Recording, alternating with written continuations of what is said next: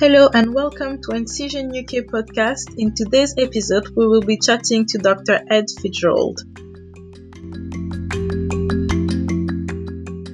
Hello, Dr. Fitzgerald. Thank you very much for joining Incision UK today. Are you happy to introduce yourself for our audience? Thanks, Inez. Thank you very much for the invitation and really great to join you. My name's Ed Fitzgerald. I'm a surgical doctor by training and spent the last few years working, first of all, in global health and global surgery with research work in those areas, and now working to support health system redesign globally. Thank you for your introduction. Can you tell us a bit more about your journey into global surgery? So when did you learn about the field? How did you get interested in it? And sort of how and why you've decided to make it a big part of your focus, professional focus. Well, thanks. Yes, it's been a really fascinating journey over the last few years. Without necessarily a great deal of pre-planning, I have to say, I was really fortunate as I was progressing through surgical training. I had the opportunity to for a clinical fellowship with Lifebox Foundation. And I hadn't actually previously been involved in global surgery work before then, but I had been quite involved in aspects of medical education. And in particular, I helped introduce the surgical safety checklist amongst trainees in the UK when that was mandated in the National Health Service back in 2009. So I saw the opportunity, and it involved working to improve perioperative patient safety in low resource settings. And I was really interested in the work. Lifebox was still a pretty young charity back then and not that widely known. But I was really fortunate to get the opportunity and took a year out of training to spend a lot of time working in sub-Saharan Africa, particularly in Rwanda, but also Madagascar, Republic of Congo during that year, actually working on the front line with clinicians to produce the surgical safety checklist as part of their clinical practice. And it was absolutely fascinating work. I loved it, and it really made an impact. And it also reawoke an interest that I had in the bigger picture of how health systems operate, how they design, how they work safely, efficiently. And that year gave me some time to explore that further. I carried on with Lifebox for another 6 months, supporting their move into reducing surgical site infections. And during that time, I was also involved in helping set up global collaborative research through StarSurge and Global Surgeon. So it all kind of came together really for me to think that actually this was one opportunity in my career to potentially spread my wings a little bit and think about how else I could apply this. And I also knew that if I didn't, there was a grave risk that I would hurtle towards retirement, always wondering what if.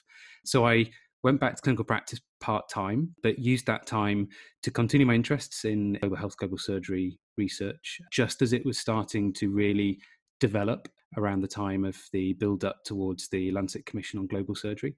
And then subsequently took a role looking at the actual practical application of some of that. So since summer 2016, I've been working with KPMG in their healthcare team, working right around the world to help support healthcare systems, healthcare providers think about redesigning their care system and aspects of that.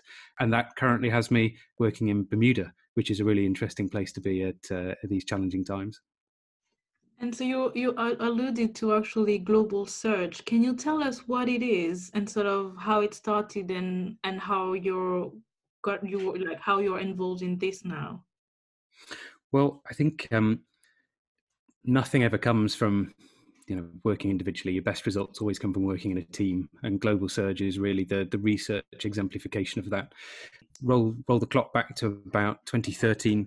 I was working with one of my colleagues and a number of medical students, and we were thinking about the possibility of trying to scale research beyond individual hospitals. So if you're looking at studying outcomes and what's happening, most research, and to be honest, a lot of it even today still looks at individual centres. Even if they're large centres, it's still one particular setting, which makes it more difficult to generalise and also makes it more difficult to really collect big, meaningful, impactful data. And we had a crazy idea that we might be able to take an interesting research question, put together a protocol, a really well-structured, easy to follow protocol that would be peer reviewed, but could then be socialized using modern methods of networking, social media, to engage people that we didn't even know, that we hadn't even met before, but give them the protocol and say, look, you can set this up at your center, you can collect data, you can submit it, we will join it all together, and then together we will analyze that and share it.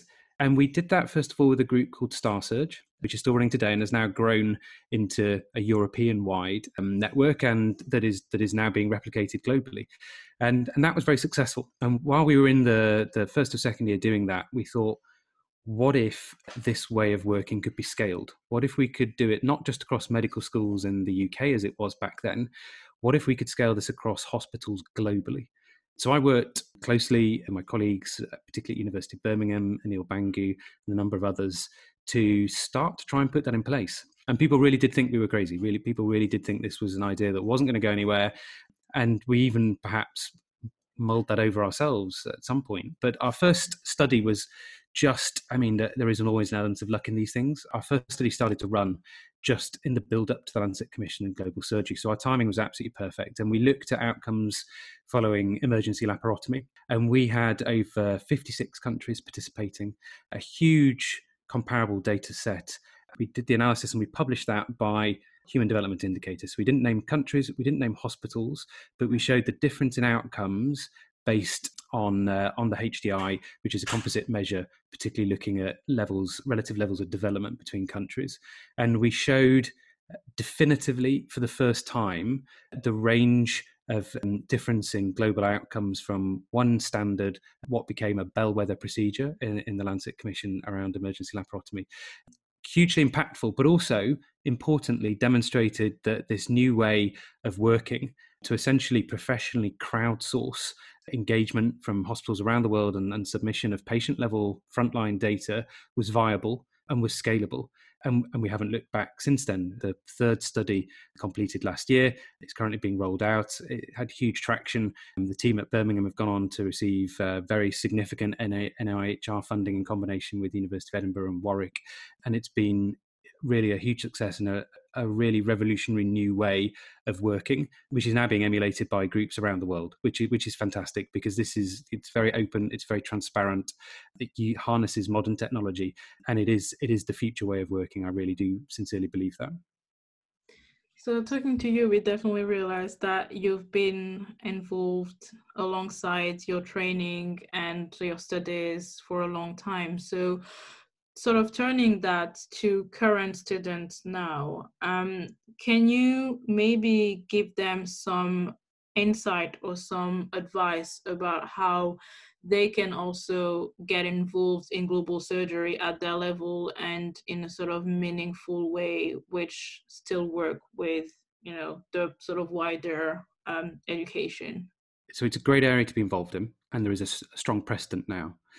It's interesting because when I look back on my early days in training, before the publication of the Lancet Commission on Global Surgery, there really weren't many, if any, academic departments looking at this area. It was the neglected stepchild of global health, as has often been quoted, and it was really difficult to get involved. It just wasn't seen as a priority area, an interest area. It certainly wasn't recognised as a academic specialty. And so I was really fortunate with my timing that I got involved in Lifebox, and we set up Global Surge before the Lancet Commission was published.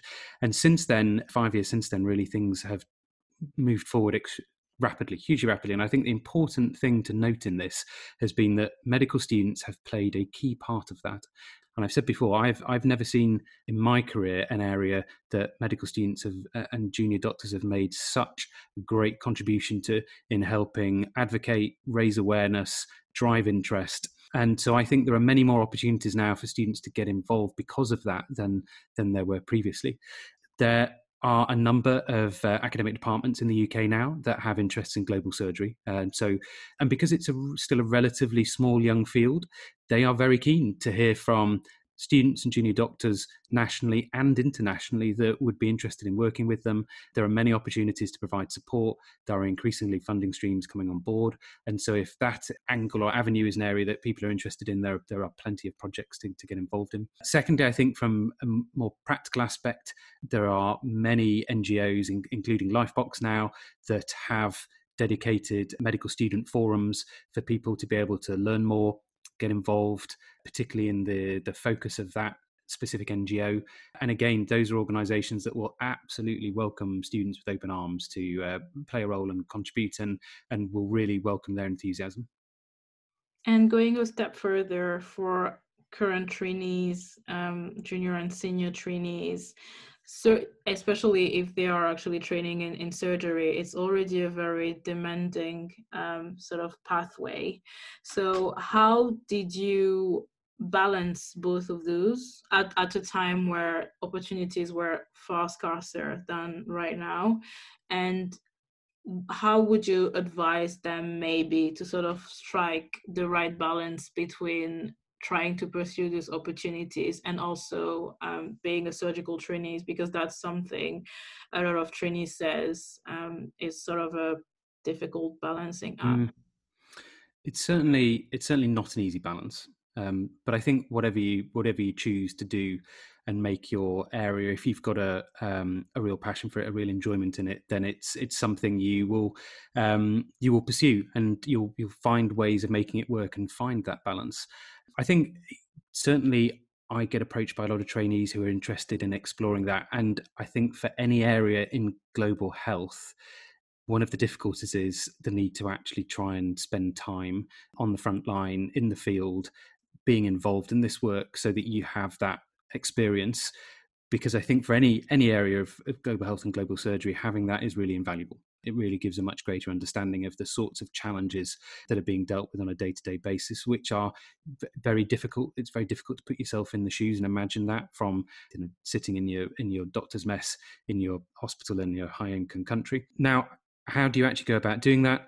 I think this is, for many, a case of finding time either in between training, out of training, in annual leave, to take up opportunities either through helping existing NGOs on projects, or through taking a actual defined period of time out to be able to go and work in those settings. And there are lots of opportunities for doing that.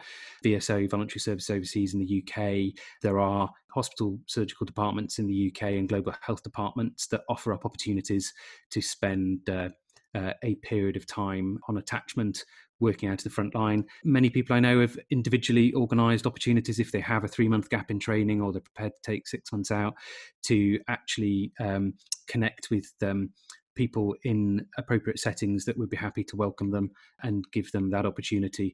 So there are ways and means. It is difficult to strike that balance, but it absolutely is possible. Thank you. Can you tell us a little bit about actually global surgery, what it means to you and what you think it means right now, 5 years after the launch of the Landsat Commission, and with the progress that you've seen? So for me, global surgery is about the provision of access to safe, high quality care, but with an equity that in many parts of the world doesn't currently exist. And so there's a humanitarian element to it. There is a strong clinical surgical practice element around the quality, but it's also the coming together of a number of different fields to support a surgical system in many places where surgery is still deprioritized as a clinical field. It's still seen as expensive, as nice to have.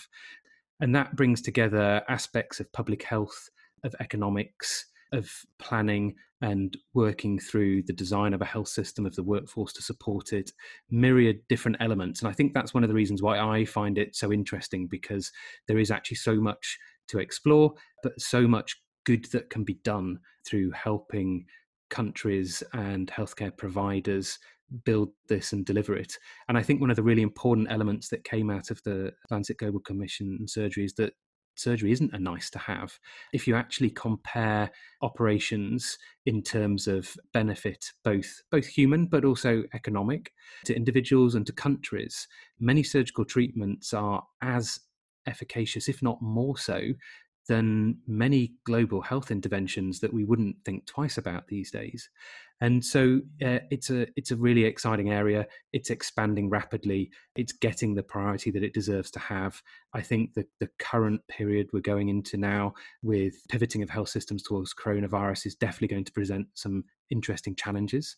But absolutely, this is something that is there now, is well supported and well established, and is a really, I think, a great area to focus your career interests on.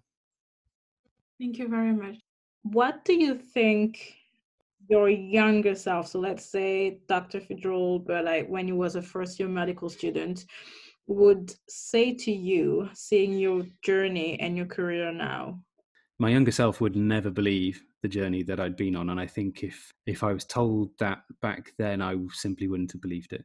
And I think what I would tell my younger self is perhaps what I have done and how I have approached it, which is to keep an open mind. You can plan to an extent and you can have ideas and aspirations, but I think the most important thing is not to close yourself off to interesting opportunities that come up. And sometimes you follow them and you don't know where they're going to take you, but go in with open eyes and open mind and be open to the possibilities, be flexible, and ultimately follow what is of interest to you, what you want to actually engage in and do. And you will find, and I was told this as a younger trainee, that those interests and priorities will change as you develop through life, both as an individual and through different phases, but also based on the different experiences you encounter. And I have always tried to be open to that and be open to the fact that actually whatever plan might have had needs to go in the bin now, and we're going to take a different tack and just see where it takes me. And what would be the quality that you possess that you're most proud of? It's probably that openness to collaboration. Going back to the start, I think if I look at some of the things that I'm most proud of in my career, none of those came about individually. Those are all things that were achieved through working with colleagues, through collaborating with groups, collaborating with departments, collaborating with teams. What you can achieve when you all get together with a clear vision and some insightful leadership and a strong idea knows no bounds. And so finally, what is your biggest achievement then? I couldn't highlight only one. I think if I was to reflect back on what's been most impactful in the last few years, then it certainly has been contributing to the new global professional crowdsourcing methodology that we developed through StarSurge and Global Surge. And I think the longevity and impact of that will last far beyond my time. Certainly, I hope it will. The signs are looking good so far. But equally, that's established now, and it's time to get on and develop whatever the next thing is that I'm going to be proud of. Thank you very much, Dr. Fitzgerald. Thank you.